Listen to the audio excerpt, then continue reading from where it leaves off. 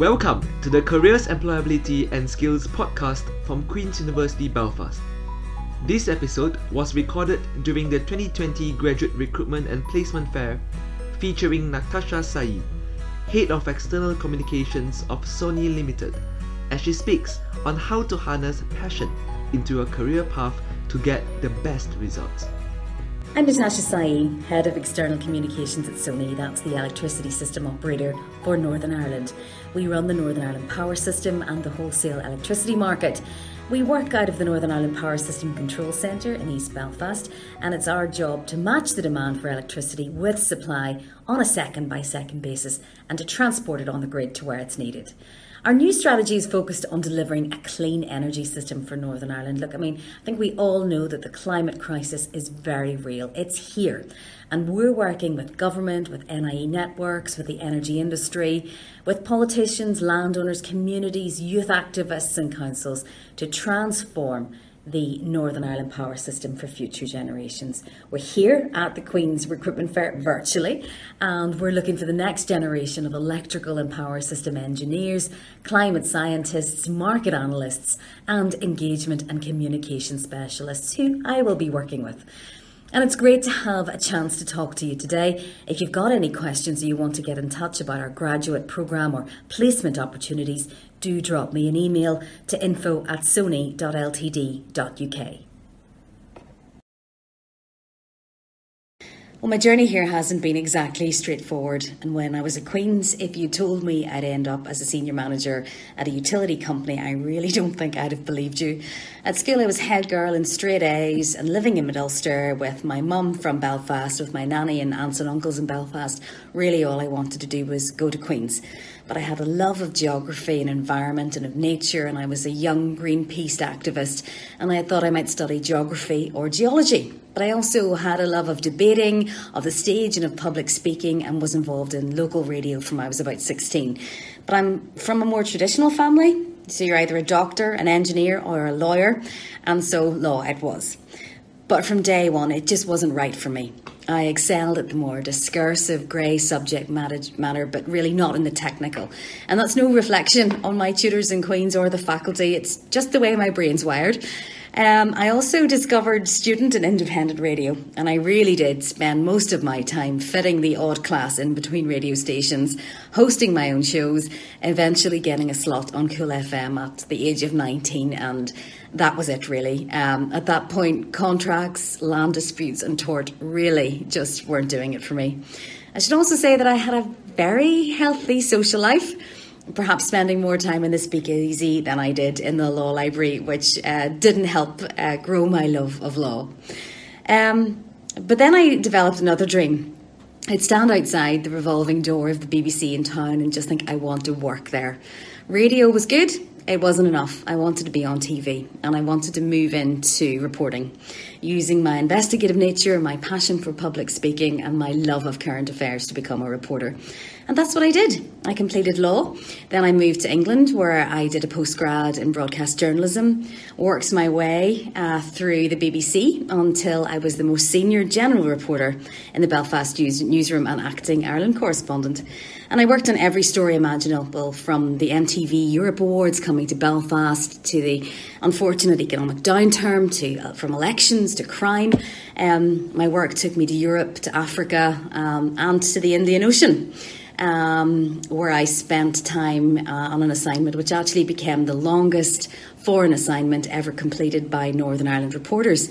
And during that time, that really changed me. I spent some time reflecting on what I wanted to do with my life. I'd become really good at reporting, at journalism. I was at the top of my game, but it wasn't exciting anymore. It wasn't a challenge. And so I stepped into business and I haven't looked back. I lead a team of amazing PR, media, communications and engagement specialists doing the most challenging work I've ever done. And one thing I really loved about the BBC is that you never really knew what a day was going to throw at you, and it is absolutely the same in business. And what's amazing about this role is that it's a complete blend of everything I'm good at and interested in. So people, current affairs, and with that focus that we have on climate change, well, I've just come full circle in terms of my love for the environment and sustainability, which I really care about. But I should say none of this was planned, but I am really passionate about what I do. And if it's challenging, then I bring my best every day. If it forces me to drive hard, then it is something I will stick with. And if you're like me, with a fire in you, with that drive, harness that passion, hook it into your career and keep moving until it feels right, and you will succeed. A law degree from Queen's has provided me with a really solid platform to allow me to make all of these jumps and leaps. It says to an employer that you're informed, you're considerate, you're investigative, you're confident and analytical. You could be a judge, you could be a barrister, a solicitor, an in-house solicitor, or you could become a reporter, or you could become a business leader. With a law degree from Queen's, really, the world is at your feet, so go grab it. So, passion. I've talked here a lot about my own passion, how it motivates me, drives me, but there is a balance.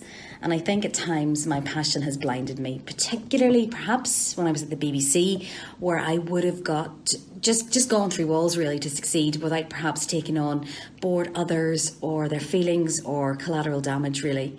And you can really only get so far on the steam of your own passion. To be truly successful, and I mean this, you need to take that passion, use it to motivate others, collaborate with them, understand what makes them tick, and then think about how you can combine all that fire together to together achieve all that's possible. You know, people with passion are warriors. We're fierce, we're strong, but I've learned that can be intimidating and that can lead to isolation. So don't do a solo run. Find your squad. Find your network, your battalion. You'll achieve so much more together and it will be a much better experience for you. If you're interviewing for a role, display your passion proudly and it will shine through, but make sure you back it up. And that means giving examples of how you've put your passion into play to go the extra mile, whether that's being top of your class in your subject, whether that's volunteering, coaching others, or taking on extra training. And try to keep a lid on your passion during an interview.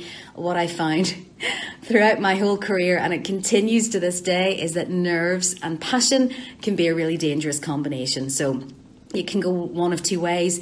You can appear arrogant and overconfident, or you can get jittery and you can end up waffling. So breathe, prepare again. And when you get into that room, whether you're presenting or you're sat in front of an interview panel, plant yourself like a big oak tree. You know, really sink your feet into the floor like you're growing roots and take some time to blossom. In terms of working through the pandemic, no one saw it coming, but business has had to pivot really quickly to mitigate its impact. And as a business leader, it's not just about keeping the business afloat, about meeting targets or sales. It's very much about working with your colleagues, looking after your friends or your alliances in your working world. And I'd really hoped by the time the Queen's Recruitment Fair was on that we'd be able to set up our Sony stand to meet you and understand your passions and dreams for your future career. But we're really pleased to be taking part virtually. And as I've said, if you want to know more about Sony or our graduate scheme, drop me an email to info@sony.ltd.uk and we'll make sure we put you in touch with the right person. And that's info@soni.ltd.uk, just to clear that up. I do feel a bit tired at this point. The last few months have been challenging, not just for our business, but for Northern Ireland PLC. But to get through this, we all need to dig deep, keep going. And let's face it, if Northern Irish people are anything, we are resilient. And I think this is a key skill for working through the pandemic and actually for work in the future for you guys. You have to have that grit and determination and drive to keep going. But you need to hold on to your vision and passion, not just to get through the other side, but also to do your best to ensure your business and your role is successful, to try to meet those targets and to keep the business afloat. On that, you need to be flexible and adaptable. Part of my role is overseeing our external engagement programmes, and we've had to make changes really quickly to move on to digital and online platforms such as this in order to meet people like you and have those conversations. You need to be empathetic as well. What issues are your colleagues dealing with at home? How can you support them? You know, really, relationships are the absolute cornerstone of good business. Taking time to get to know those who you're working with. If someone doesn't sound right on the phone, you'll know that there's something wrong. Or if someone is on a video call but maybe isn't making as much of a contribution as they would normally, well, what's going on? You know, you need to find that out and try to help. That's really important. But it's also essential to look after yourself. To ensure that you get that me time that you need for that headspace. I really like to swim outdoors alone, just so I can have that little bit of downtime. We will absolutely get through this. It will be hard at times. So channel that passion that you have to keep focused on what's important and look after yourself and others. In terms of my final words, I just think you're so lucky. Enjoy and soak up every minute of your time at Queen's. Think about what you want to get out of it and do it your way. I've talked a lot about passion here. What I've said is it's a great thing to have.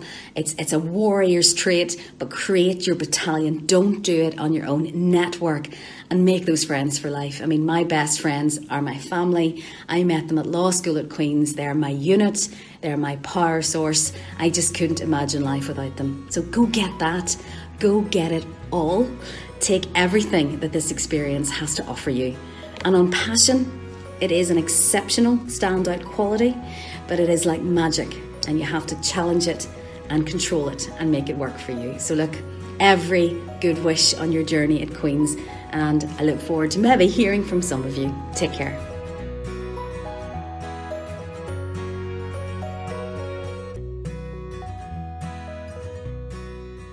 You have been listening to Find Your Future, a podcast from Careers, Employability and Skills at Queen's University Belfast. For more career helps and advice, visit go.qb.ac.uk/careers.